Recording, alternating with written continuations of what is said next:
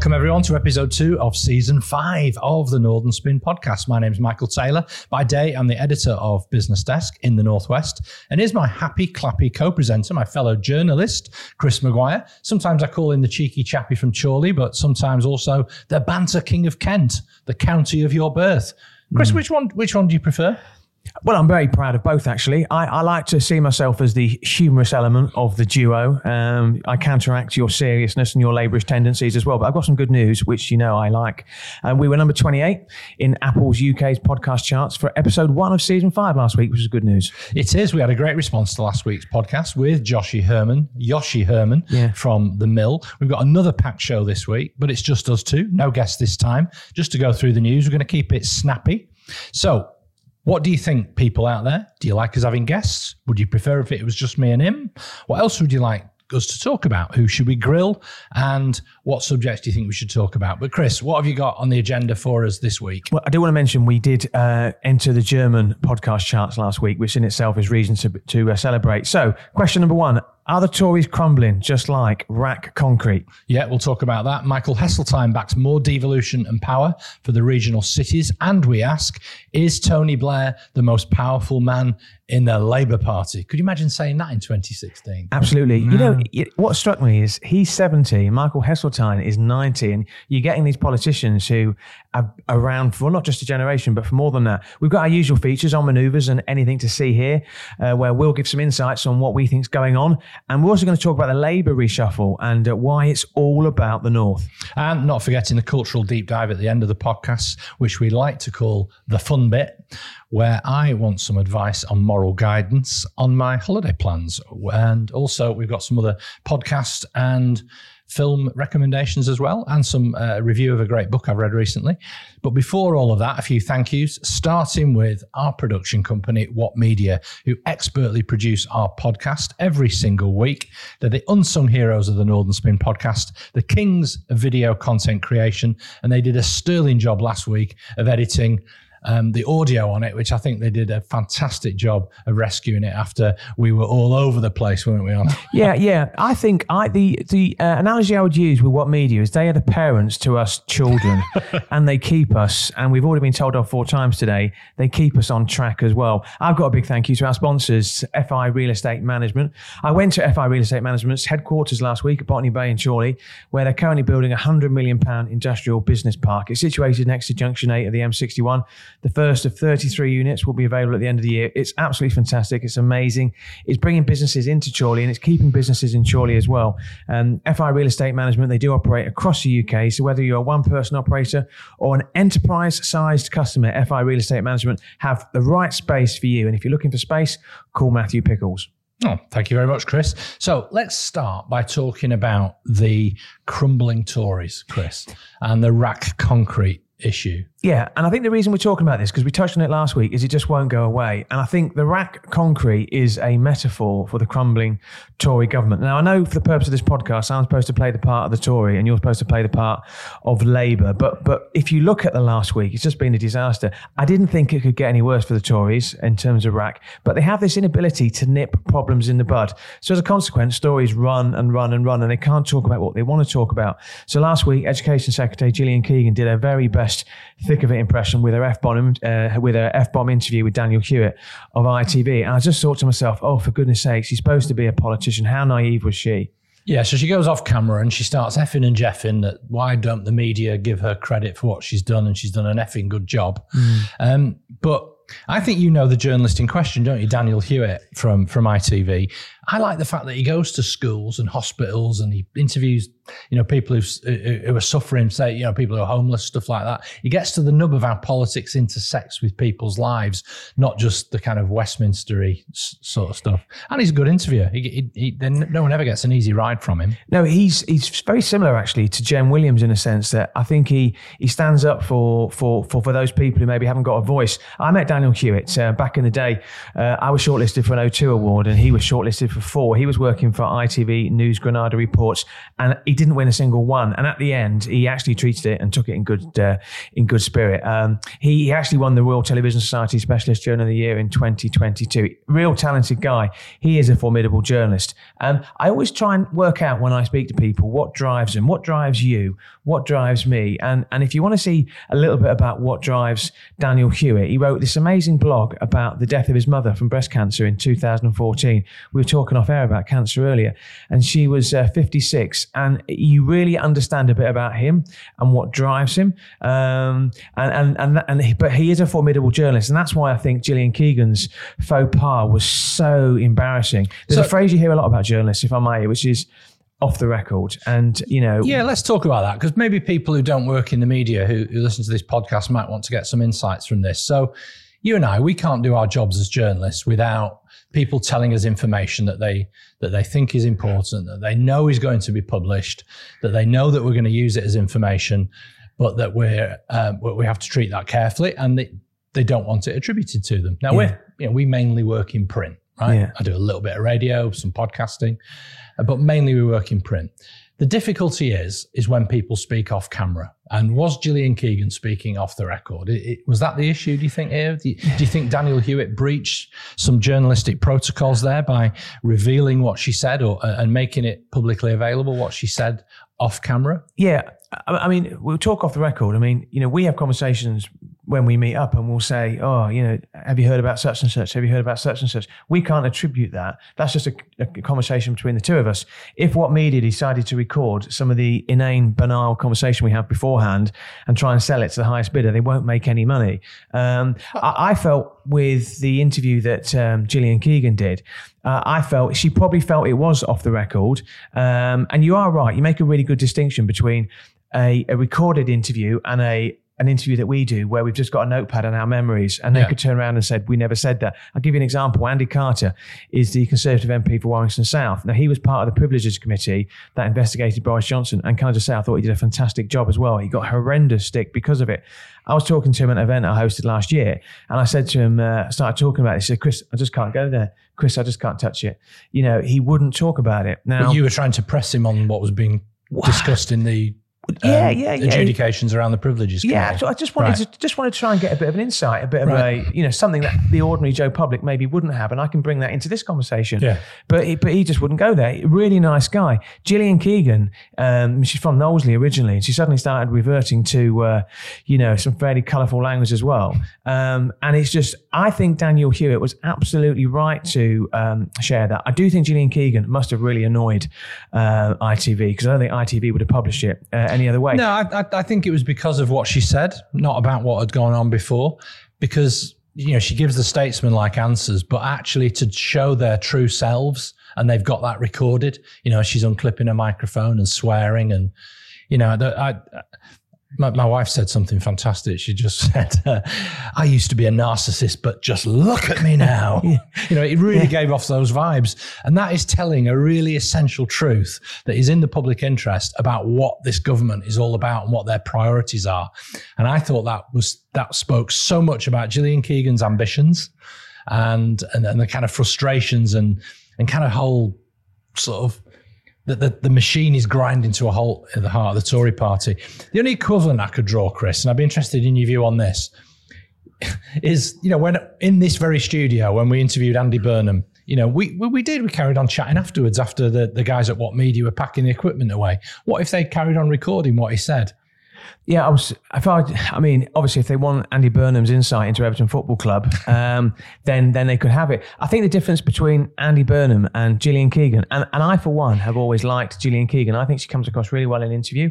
I think she makes a lot of her working class background. The point that you make is, though, the rhetoric that they were putting out about Rat Concrete and what she felt the moment the recording stopped was different.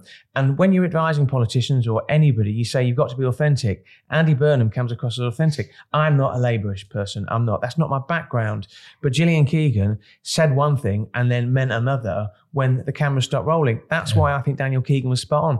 I think the interesting thing would be if we liked somebody and they said something that we knew was explosive, would we cover it? Well, we'd make a calculation, wouldn't we? I mean, if we did that to Andy, and just for the purposes of the record, nothing that Andy said after we'd interviewed him in this studio was sensational in any way, shape or form. We actually just talked about what it was like meeting Pope John Paul, Pope Francis, didn't we? Yeah. Mainly, and lots of other stuff, and his daughter settling in at university. It was nothing salacious whatsoever. But if we had, he would never speak to us again. He would never trust us again. No other politician would think, they're the guys that do the podcast where they stitched Andy Burnham up. Yeah. And we'd be absolute toast reputationally. And I take my own personal reputation really seriously. I wouldn't do that. But I think Daniel Hewitt made a real important calculation to say, no, actually, the true face of what the government are and what they're like is much more important here. Where I think Labour have done a really, really good job is they've really upped the ante in terms of their digital and their social media content. And what they've identified is that they can actually trace back the RAC controversy to Rishi Sunak. So they're now pinning it on Rishi Sunak, and that's proving really uncomfortable for Sunak. Yeah, it is. And I think we're going to see a lot more of this moving forward. It is. I think political campaigning 101, in the actual playbook says, if a message is working, keep saying it, because it's only when the public say they're getting sick of hearing something from a politician that it means the message is really cutting through. And this one is, Rishi Sunak is so rich, he's out of touch. It's his fault. He's weak. And that's Labour saying, and here are more things which prove that point to be true. Quiz question. Go on. Right. Okay. We've obviously got Rishi Sunak as the current MP, the current Prime Minister. How many living Prime Ministers have we got other than Rishi Sunak? 7, exactly. which I think is a record. So it's a year. I went early last week. I said it was our first anniversary of the Northern Spin. It's not. It's this week actually, because it's a year. Can you believe, since Liz Truss took office? And she wrote a piece in the Mail on Sunday at the weekend. Boris Johnson's coining it as a speaker. And you also got Theresa May, who I've got a lot of respect for. She stayed as a backbench MP, and she loves it, and she's representing her constituents. Now, the reason I mention these former MPs is because I think the most powerful man in the Labour Party at the moment is Tony Blair. He's created the Tony Blair Institute for Global Change. This week, or last week, ex-Finnish Prime Minister Marina Sana joined the think tank. You recall, we mentioned her on a previous podcast. She was criticised, can you believe, for partying. She's in her 30s. Tony Blair's institute employs 800 people worldwide. It's expected to provide staff and policy backup to the Labour government. If Labour, and it doesn't seem like if, it seems like when Labour win the next general election, Blair's influence is going to go off the scale. Now, do you think he's the most powerful man in the Labour Party? Well, I'm not entirely sure that the Tony Blair Institute for Global Change will necessarily be running the government.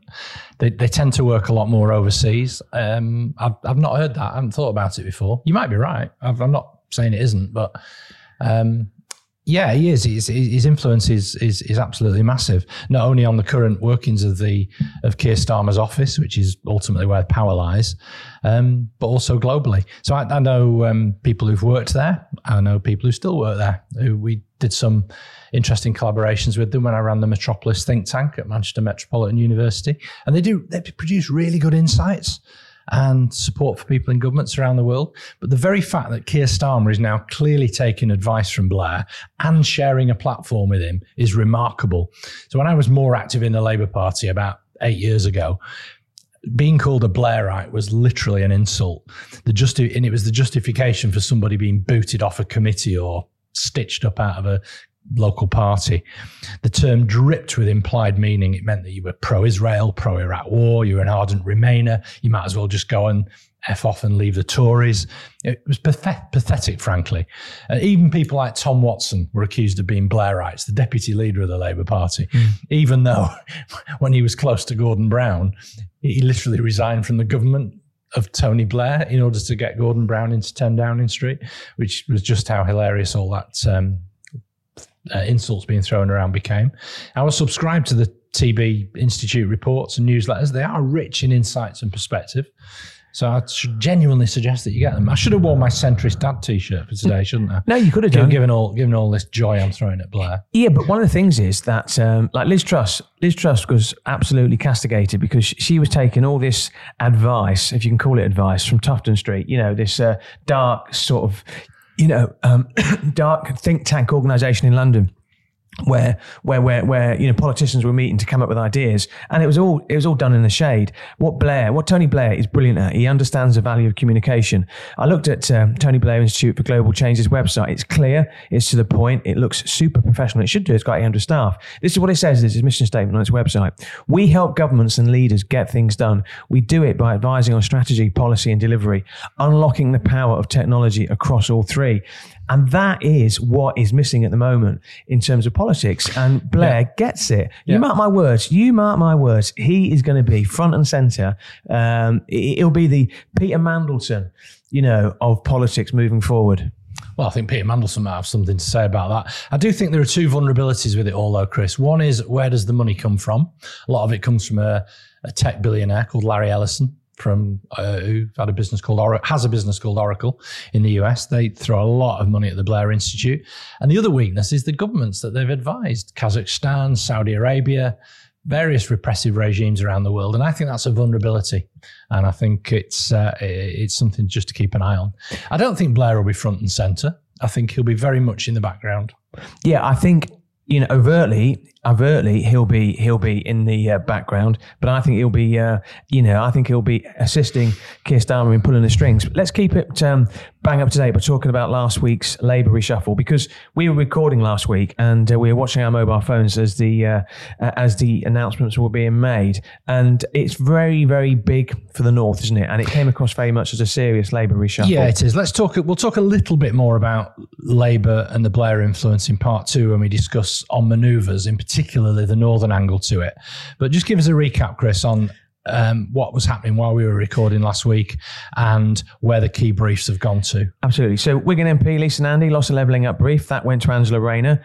Oldham MP Jim McMahon, as we called, stepped down as a shadow minister when it was announced last week. One name that's got a lot of airtime this week is Pat McFadden, which I think you're going to talk about. He's been handed a new role preparing for an election campaign. Darren Jones, who's the rising star of the Labour Party, he's got a new brief as well. And then promotions for Peter Carl, Liz Kendall and Jonathan Reynolds, who's the MP for Stalybridge and Hyde, who's been given a larger portfolio in the shadow cabinet. It just struck me this was a serious reshuffle. And all the people in the key roles have been kept in the key roles. Yeah, they have. Yeah. The joke doing the rounds amongst politicos is that not even Tony Blair had this many Blairites in his cabinet. But the thing that links them all actually is effectiveness and seriousness. Pat McFadden, a West of Scotland native, but the MP for Wolverhampton, held a cabinet office role in the last Labour government. He'll be running campaigns and working closely with Sue Gray, remember her? Yeah. To prepare the ground for taking over the machinery of government. Liz Kendall and Johnny Reynolds, who I've got to know both of them pretty well over the years, are very good at what they do and think very pragmatically. Liz Kendall moving to work and pensions, as we've heard. It was interesting that Jonathan Reynolds' brief now includes international trade, which I think is about having a much closer match to what departments of state. It was a bit of a throwback before with the shadow briefs didn't necessarily match the government briefs. Also behind the scenes, the people who worked on Liz Kendall's leadership campaign in 2015, which yielded her less than 5% of the vote, Matthew Doyle, Morgan McSweeney and Matthew Faulding are deep, deep inside Keir Starmer's office. These guys never lost the faith and they are absolutely determined to make up for the lost time of the Corbyn years. What do you think? Yeah, spot on. I mean, the thing is that it's easier when you're in opposition and you are in government as well. But he's playing the long game, Keir Starmer, and you can see what he's doing in terms of, not just in terms of the people he wants in his shadow government, but in terms of the candidates who are standing for seats in the general election. He doesn't want trouble 2 years down the line or 3 years down the line, because, and you mentioned it as well, Keir Starmer's not thinking about one term here. He's thinking about 2 or even 3. And given the state of the country at the moment, he's going to need that. Now, we're going to hear something, listeners, in a second, don't adjust your headsets because this is true. Michael Taylor is going to praise a Tory. Michael. I certainly am. So last week, my business desk colleague, Neil Hodgson, sat down with Lord Michael Heseltine, 90 years young. That's Michael Heseltine, not Neil Hodgson. And they spoke about regeneration and the whole Liverpool story, going back to the Toxteth riots of 1981. And Heseltine spoke really, really passionately about how it's important to hand back power to people at the level most appropriate. And he's a big supporter of regional devolution. And he thinks Steve Rotherham should be really on the front foot in the Liverpool City region, looking for more powers. Let's not forget, Liverpool was on its knees after the Toxteth riots of 1981. It took several years for the city to, after a few false starts, for the city to get going again. But the momentum has been absolutely building ever since, with a bit of help from Europe, let's not forget, with the money that they got from what was called Objective 1 funding. They got the Capital of Culture in 2008 as well. But Heseltine's call for Steve Rotherham and the other metro mayors around the country to push for greater devolved power in all the northern cities speaks of an ever-confident, ambitious and responsible leadership focused on opportunity and not conflict. And isn't it refreshing to hear a Tory talking in such bipartisan terms about how to make the country better and thinking of solutions, not just on facile party politics? What I like about Michael Heseltine is just that when he goes to Liverpool, which, let's be honest, they don't really open their arms to Conservatives. They love him, because he's always maintained that relationship with Liverpool and continues to do so. Well, that's what Neil put as a headline to the story, Liverpool's favourite Tory. Yeah, it's true, isn't it? And on that note, we're going to go for a break.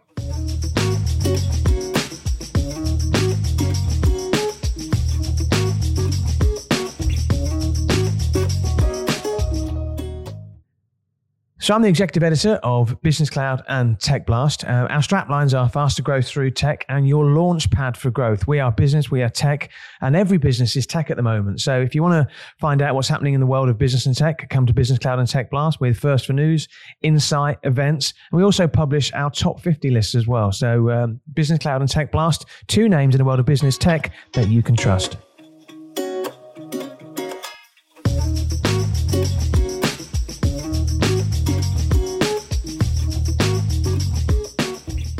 Welcome back to part 2 of the Northern Spin podcast. This is the bit where we make the call. Anything to see here? I'm going to start with Birmingham City Council, which has, in effect, been declared bankrupt. Chris, anything to see here?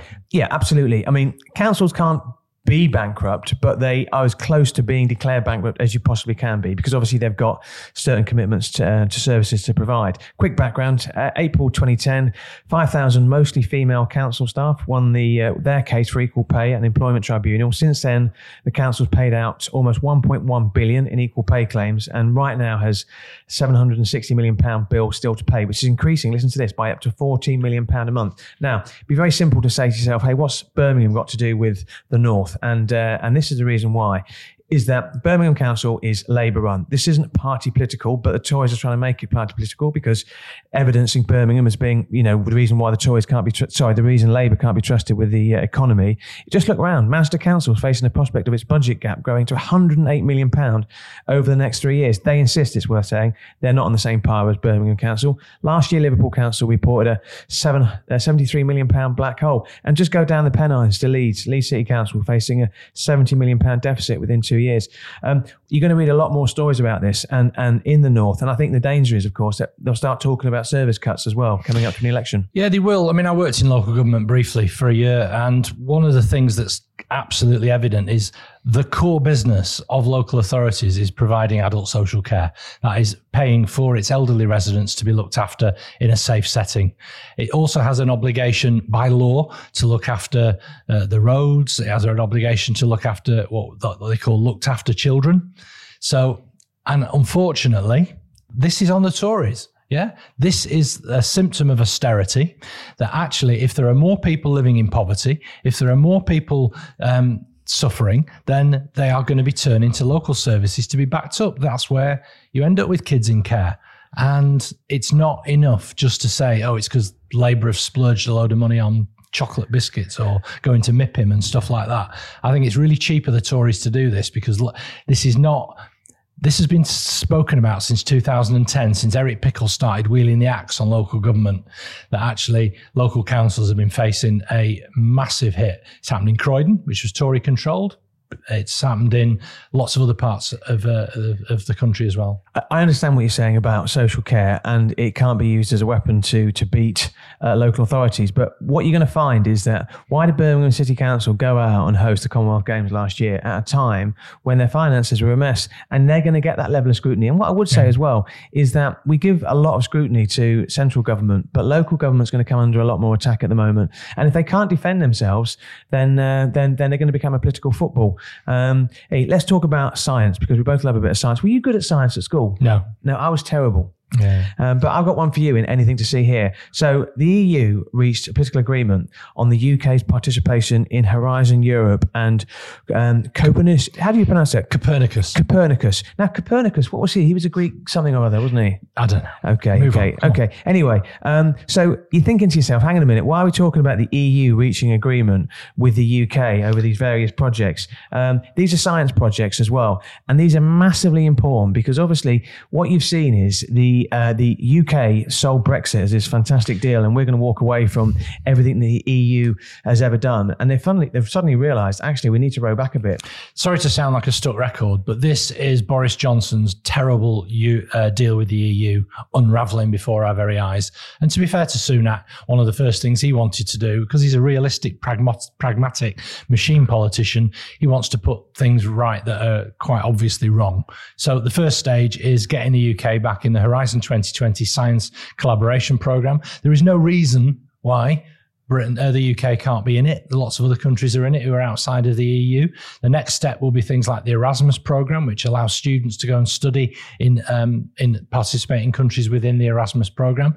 It is a deal that can be done with the European Union, that can be sorted out quickly. And then, of course, we start thinking, well, why can't international trade be better? Why don't we just rejoin the single market? I can't for the life of me think that the vote in 2016 to leave the European Union was the full red meat package of leaving all institutions. I can't believe that it wasn't within the wit of our politicians to get together and come up with a better deal. Boris Johnson clearly didn't, and this is how it's shaping up. And I think it's the shape of things to come that we will indeed be joining all of these institutions again in time. Yeah, I think it's and well said, a point well made. I think it's interesting because, like Rishi Sunak, I mean, a lot of people think that if and when he loses the next general election, he'll go out and live in the US and he'll become a voice for tech and a voice for science. He's passionate about this and maths as well. Under this deal that the UK have struck with the EU, British researchers will be able to apply for grants. As they were always able to do. Yeah, they'll be able to bid to take part in Horizon projects. You've only got to look across the north at the universities that we've got, the scientific research facilities, to see that actually this gives us a seat at the top table. And what it does do, it's an acknowledgement that Brexit isn't perfect. No, Brexit's rubbish. Okay, I've got Stephen Fry at the weekend. I heard Stephen Fry. Brilliant. I've got one for you, Carol Vorderman. So Carol Vorderman has apologised. As we know, she's been particularly vocal on Twitter, very, very anti-Tory, holding the Conservatives to account, which I absolutely applaud. She's been forced to, quote unquote, apologise to Greg Hands, who's the chairman of the Conservative Party, over claims that he was involved in a £25 million PPE deal. Anything to see here, Michael? That's right, that she's apologised if she was indeed wrong. Well, that's short and sweet. I think what you're going to get. She's right most of the time. I think what you're going to get with Carol Vorderman though is you're getting more and more of these people are going to start saying things, and they're going to start throwing allegations towards politicians as well. They're not always going to be right, and I think that's where they've got to be super, super careful. I don't think Greg Hands comes out of it with any credit. Let's talk about offshore wind projects as well. Once again, and people will say, what's that got to do with the North? What's that got to do with politics as well? But it's hugely significant. So no new offshore wind project contracts have been bought by developers at a key government auction. Now, this wouldn't have made any headlines on the TV, but this is a massive blow to the UK's renewable power strategy. Anything to see here? Yeah, it was one of our big stories on the businessdesk.com last week. We wrote about this story, as did lots of other news outlets. But the reason we did here in the Northwest is because a lot of these fields that big international Spanish, German, American, Swedish power companies were looking at potentially bidding, were in Morecambe Bay in the Irish Sea. And the government statement, which frankly had Grant 9 Lives 3 Names Shaps, his name written all over it, even though he's no longer the energy minister, saying, oh yes, well, this is all part of a similar trend of things that are happening in Spain and Germany. You only have to literally travel by boat another 20 minutes and you can see wind turbines going up on the Irish side of the Irish sea coast, where they are building renewable projects, where they are taking advantage of the fact that it's a really good resource that we should be using in order to meet our net zero targets and in order to create green jobs. And there are lots of green jobs potentially in Lancashire dependent upon this. Can I ask you a question? And not one that we've scripted or anything. So, you're the editor of Business Desk. I'm the executive editor of Business Cloud as well. I say to you before we come in, I say, what stories have done well for you this week? And we're just chewing the fat about what's gone and what's done well and what's not. I could pretty much guarantee a story about no new offshore wind projects would be very difficult to sell in a soundbite on a story on Business Desk and to get big traffic. But ultimately, that's a worthy story, which is the reason we're talking about it now. Yeah. So how much comes into your thought process? That's not going to fly off the shelves. We're not going to get loads of traffic on the website. We're not, but we're not driven by clickbait. No, we're not. But sometimes you have to put stories there that when it moves on and that you can link back to it and say, well, as reported in early September 2023, when the government said this about how much they were prepared to pay for megawatt of unit of electricity, it's about moving the story on. It's about making sure that you're on top of it as it moves forward. The big stories that do well for us are sport. But, we can't just do sports stories all the time because lots of people click on them. Yeah. It's about trusting our readers. The stories that actually do best are the ones that you do a bit of work on. Yeah, the ones where you speak to people. Our lead story on Monday morning this week is based on an interview that Neil Hodgson did with the manager of the Liverpool One shopping centre about how they're operating. I think it just says a lot about the changing retail climate, and you get some really rich and good insights. I did a story about speaking at an event with the Swedish Chamber of Commerce. That did good traffic because loads of people also shared it on LinkedIn. So, yeah, it's different things. But usually it's the ones where you do a little bit of work. Yeah, there's one, because I do a bit of PR as well, but I did a piece last week about a company called Chemist for You, and they raised £12 million worth of investment from a Bolton-based business called Patalia. Local story, absolutely flew, but it went everywhere. Now, let's move on to On Manoeuvres. So this is where we're going to discuss Lisa Nandy and Angela Rayner, Angela Rayner's taken over Lisa Nandy's Levelling Up brief. So questions, what's going to happen now to the Wigan MP? What do you think about this, and who do you think's on manoeuvres here? Yeah, the reason I wanted to discuss it in On Manoeuvres is because I think Lisa Nandy is manoeuvring herself very skillfully as a result of this reshuffle. I think she anticipated it. She's highly intelligent and has read the room really well. So she's gone quietly.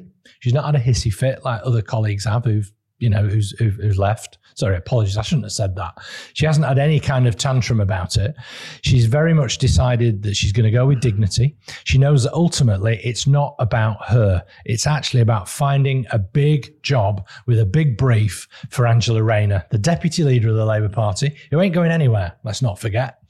Because she is elected by the members, she is there, she's deputy prime minister in waiting. And therefore, it was about keeping Angela Rayner happy, using her best talents to cut through with working class voters in red wall seats. People like her in those places. She speaks their language. She sounds like one of them.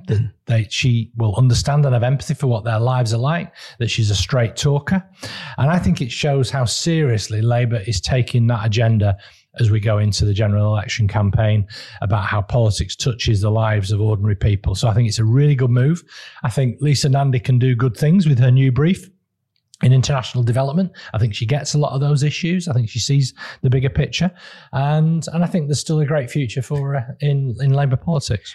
Yeah, I'm not sure everyone likes Angela Rayner. And you might say, it doesn't matter. But I'm not sure. And the Conservatives see her as a election strength for them. I don't think Lisa Nandy was getting as much cut through on Levelling Up. And Levelling Up really lends itself to Angela Rayner's skill set. What I hadn't realised is that Angela Rayner's going around the UK in a battle bus to get Labour's message across, which I think, bearing in mind the election is probably a year out, I think that's quite bold.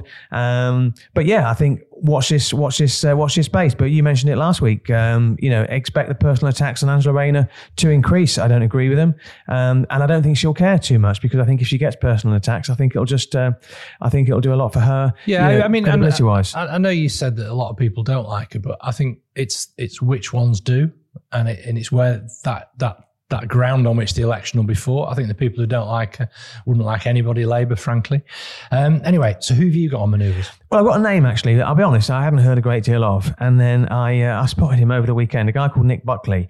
He's the independent candidate for the Mayor of Greater Manchester in 2024. He is like, he's like Lee 30p Anderson, but more outspoken. His latest tweet follows the ULEZ row, the ultra-low emissions zone. He's announced that he'll abolish clean air zones in Manchester on day one if he becomes a mayor. Incidentally, that particular tweet was retweeted by Matt Letizia, the outspoken former footballer, so I don't give it much credibility. I think it's interesting though how independent candidates, the only way they can make any noise is to say stuff which won't ever happen. Is he on manoeuvres, do you think? Nick Buckley. Nick Buckley. I can call him up on the website if you don't know who he is. I know exactly who he is. I've worked with Nick. I think the hard-working phrase in that sentence that you quoted from him, when I'm elected mayor, you know, I want to quote Brian Potter at this point. I want to moonwalk some, but life said beep. Anyway, enough of that. He's like the Lawrence Fox of Manchester. I'm not prepared to discuss him as a serious person on manoeuvres. Okay. Right. And I think on that note, let's go to a quick break before we come back for the fun bit for part 3.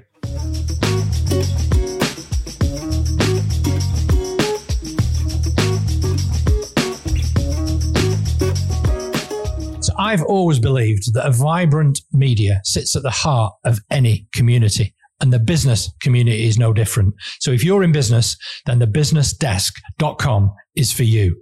We're up with the lark every morning to bring you the day's business news. We have regular events, credible news, and lots and lots of other events to bring people in the business community together.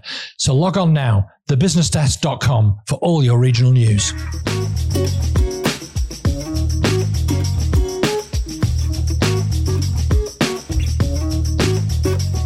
Welcome back, everyone, to part 3 of episode 2 of season 5 of Northern Spin. Now, you'll have to forgive me, Michael, because I've been meaning to ask you about this for a long time. You were blocked. Listeners of the show will know in season 4 that I kept asking you about Nav Mishra, the Stockport MP. For some reason or other, he decided to block you. Are you still blocked?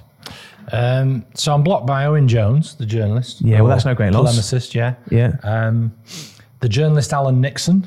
He's blocked you? The stopped clock, as we call him amongst Blackburn Rovers fans, because he's right twice a day, at least. And let's have a look. Who did you say? A guy called Nav Mishra. He's the MP for Stockport. Yeah, who was my election agent in 2015. Yeah. Nav. Has he seen the error? Oh, he's still blocked. Still blocked. Yeah. And obviously, a lot of people keep saying to me, how's Ben Blocker Houchin? I've just checked. Yeah, he's blocked me still. He's blocked me as well. I'm also blocked, interestingly, by the former England cricketer, Graham Swan, for some reason, which I don't really understand. But, is that a bit of banterish sledging that you? Yeah, I think it was banter because I don't do personal. You know, I don't do personal. But I think he's got quite a thin skin. I think so. But anyway, that's that off the table. So we call this part of the podcast the fun bit, where I try to educate Chris, give him a little bit of cultural insights and a bit more northernness. But I also want some travel advice, which we'll come on to. Now, Chris, I spotted a tweet from John Sheahu, the crime reporter of the Manchester Evening News, and it sounds like he was reporting a crime. Which was, do you want to read it out? Yeah, I was dispatched, this is what John said, I was dispatched to Manchester Airport today to cover the nationwide hunt for the escaped terror suspect. Got the shock of my life when I had to stump up £20 for an escape of my own from the short stay car park at Terminal 1. I was only there an hour, 20 flaming pounds, exclamation mark. Now, I got stung for £5 for dropping relatives off at Manchester Airport recently. I was only there for a minute. I tried to park outside. These security guards literally jumped on me and said to me, they were so officious. I mean, talk about a customer-friendly experience. Not. It's bad news for Manchester Airport. I know it sounds like it could sound like fun, but it's not. £20 for an hour. We've done all sorts of cunning ruses on the pickups, dropping off at roundabouts, going to the petrol station, the train station. But honestly, it's horrible, isn't it? The whole situation at Manchester Airport. Just while we're on the subject of the airport, on the business desk, we've done a couple of stories about the airport recently, coming bottom of a couple of surveys, and they were really prickly about it. So we've had to, take on board Manchester Airport's objections to the methodologies of the surveys. And no doubt, obviously, they'll be saying that those surveys are fantastic when they when all their improvements which they've invested in come to fruit, and that they do really well in them next year. Just for full disclosure, I've been to Manchester Airport a couple of times this year. It's definitely getting better because last year it reached a personal low. I've also been to Liverpool Airport recently, which I think is fantastic. But I was hit by really, really expensive short stay car parks. So it's just not unique to Manchester. But what have you been watching, reading and viewing recently? Oh, loads of stuff, mate. So we went to see a band at the Bridgewater Hall on Friday night called Dexy's Midnight Runners. I assume even you've heard of them. It's one for the kids, that is. Yeah, incredible. It was incredible. They did the whole of their new album, Feminine Divine, then a bit of a greatest hits for the second half. And I swear I had something in my eye as they belted out Gino. And I then stood mesmerised for a beautiful rendition of a fantastic Irish ballad called Carrickfergus. You've got 5 kids, right? Be honest. If you lined your 5 kids up and said to them, have you heard of Dexy's Midnight Runners? Can you name one song? How many of them would say, yes, and I can? Well, all my kids would, because they're really kind of musically literate. Yeah. And they probably named Come On Eileen, Gino and Jackie Wilson said. Yeah, Come On Eileen. I mean, that was a classic. Yeah. What have you been reading? Yeah, I read an amazing book called Oh Brother by John Niven. He's one of my favourite novelists, but this is actually a memoir, particularly about his brother Gary, who died by suicide in 2010. I met John at the Manchester launch. He doesn't block me on Twitter. He, in fact, follows me on Twitter. Does he? And thanks me when I... Alistair Campbell follows you. He follows you on Twitter. Yeah, Alistair Campbell. We should talk about all the people who follow us, not the people who block us. Yeah, positive. Always not. I watched Tehran, which is an Israeli spy drama about undercover Mossad agents operating in the Iranian capital, an Israeli spy drama on Apple TV. That was incredible. Anyway, my wife Rachel says to me, I say, what do you want to watch on TV if we're doing a Netflix on a weekend? And she says, get me some terrorism. Is she? She does like a bit of terror, and we really enjoyed Fauda. There was another series including the same actor that we watched as well, called Hit and Run. Yeah.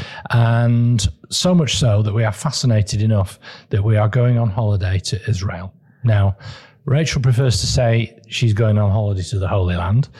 And I must say, when I was telling a Muslim colleague, I did say, yeah, we're going to Israel, Palestine for a short break to find out all sides of a complex situation.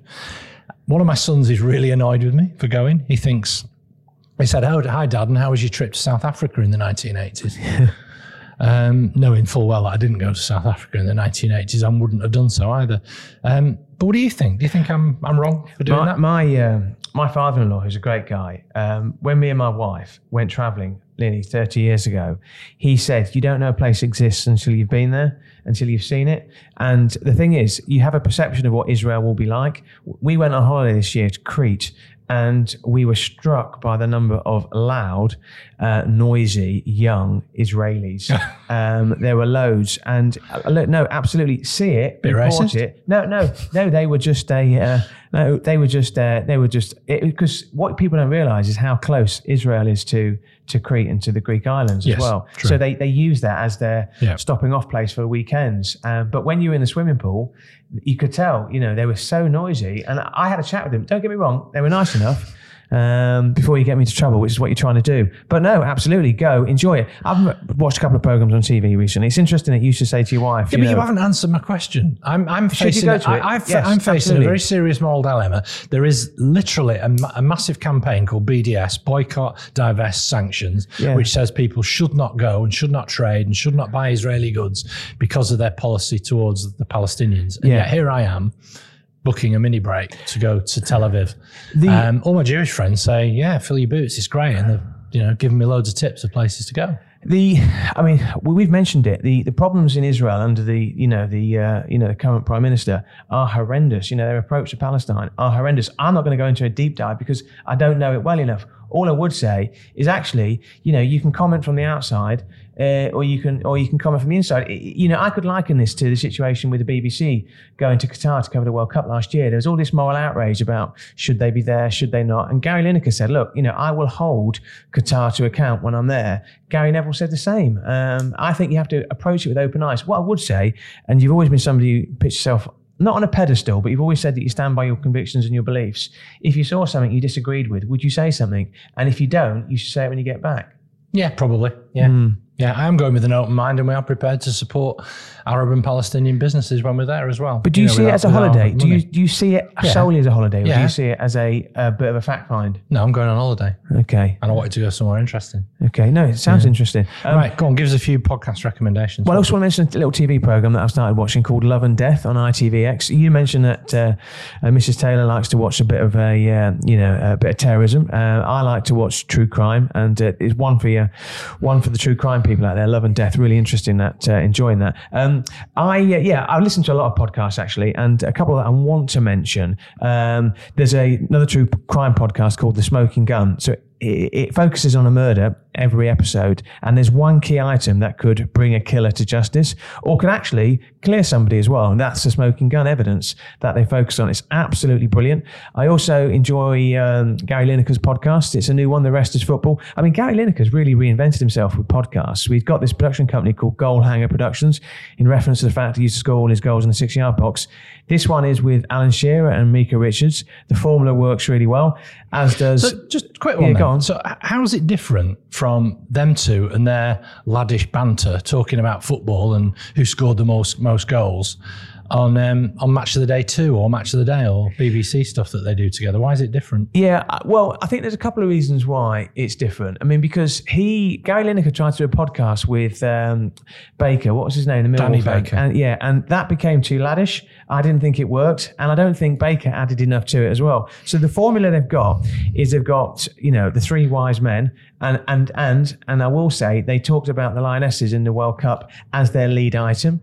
So they're making a concerted effort and they also got speakers on to talk about that. What they're doing is they're looking at current stuff that's happened in the matches over the weekend as well, but they're bringing in personal experience as well. So when it was the transfer deadline day, they were bringing in stories about their own experiences of being involved in a last-minute deadline on the date, what it's like playing international football. What you get from Gary Lineker, who's 62, he talks about his time at Barcelona in the 80s. You get Alan Shearer talk about. Does Alan Shearer bring all his medals on? He brings his one. Thing is, where did he win the league? He won it at your team, Blackburn Rovers. Yeah, exactly. Yeah. Alan Shearer. Yeah, but he uses the F word a lot. But it works. It really works. And Mika Richards, who, to be honest with you, and this is what I like about podcasts, you do see a different side to somebody. Okay. Mika Richards is just funny, but he does provide insight. While we're on podcasts, we'll drill into this maybe a little bit more next week, but I did read a report in one of the papers that the viewing figures for the Sunday morning politics show with Laura Kuenssberg have gone down. Now, that's not because of her taking over from Andrew Marr. It's actually because people get their political fix of news from podcasts now. I mean, like ours, but there's lots of other ones as well, like the News Agents and Alistair Campbell and Rory Stewart's podcast, and loads of others as well. And that actually is having an effect on the viewership of TV programs. That's interesting, isn't it? Yeah, and I can well believe that, because I think the days of really serious political interviews on a Sunday morning are over, because politicians won't put themselves up to that level of scrutiny. It's also interesting, you mentioned podcasts, that Newscast, which is a podcast that I enjoy, BBC with Adam Fleming, they've now made that 7 days a week, and the co-host on Saturday and Sunday is... Chris Maguire. And Laura Kuenssberg, not Chris Maguire. So you're probably right. There's probably something in that. Very good. Right, that's all for episode 2 of season 5 of Northern Spin. If you want to sponsor the podcast, get in touch and join FI Real Estate. We're on Apple Podcasts. Please review us. Don't forget to press subscribe. Give us a review. Share on LinkedIn, Twitter, wherever, or YouTube. Thank you to What Media for producing this podcast, and to FI Real Estate Management. Special thanks to Elliot Taylor for his brilliant music. My name is Michael Taylor. And my name, as always, is Happy Clappy, the banter king of Kent, Chris Maguire.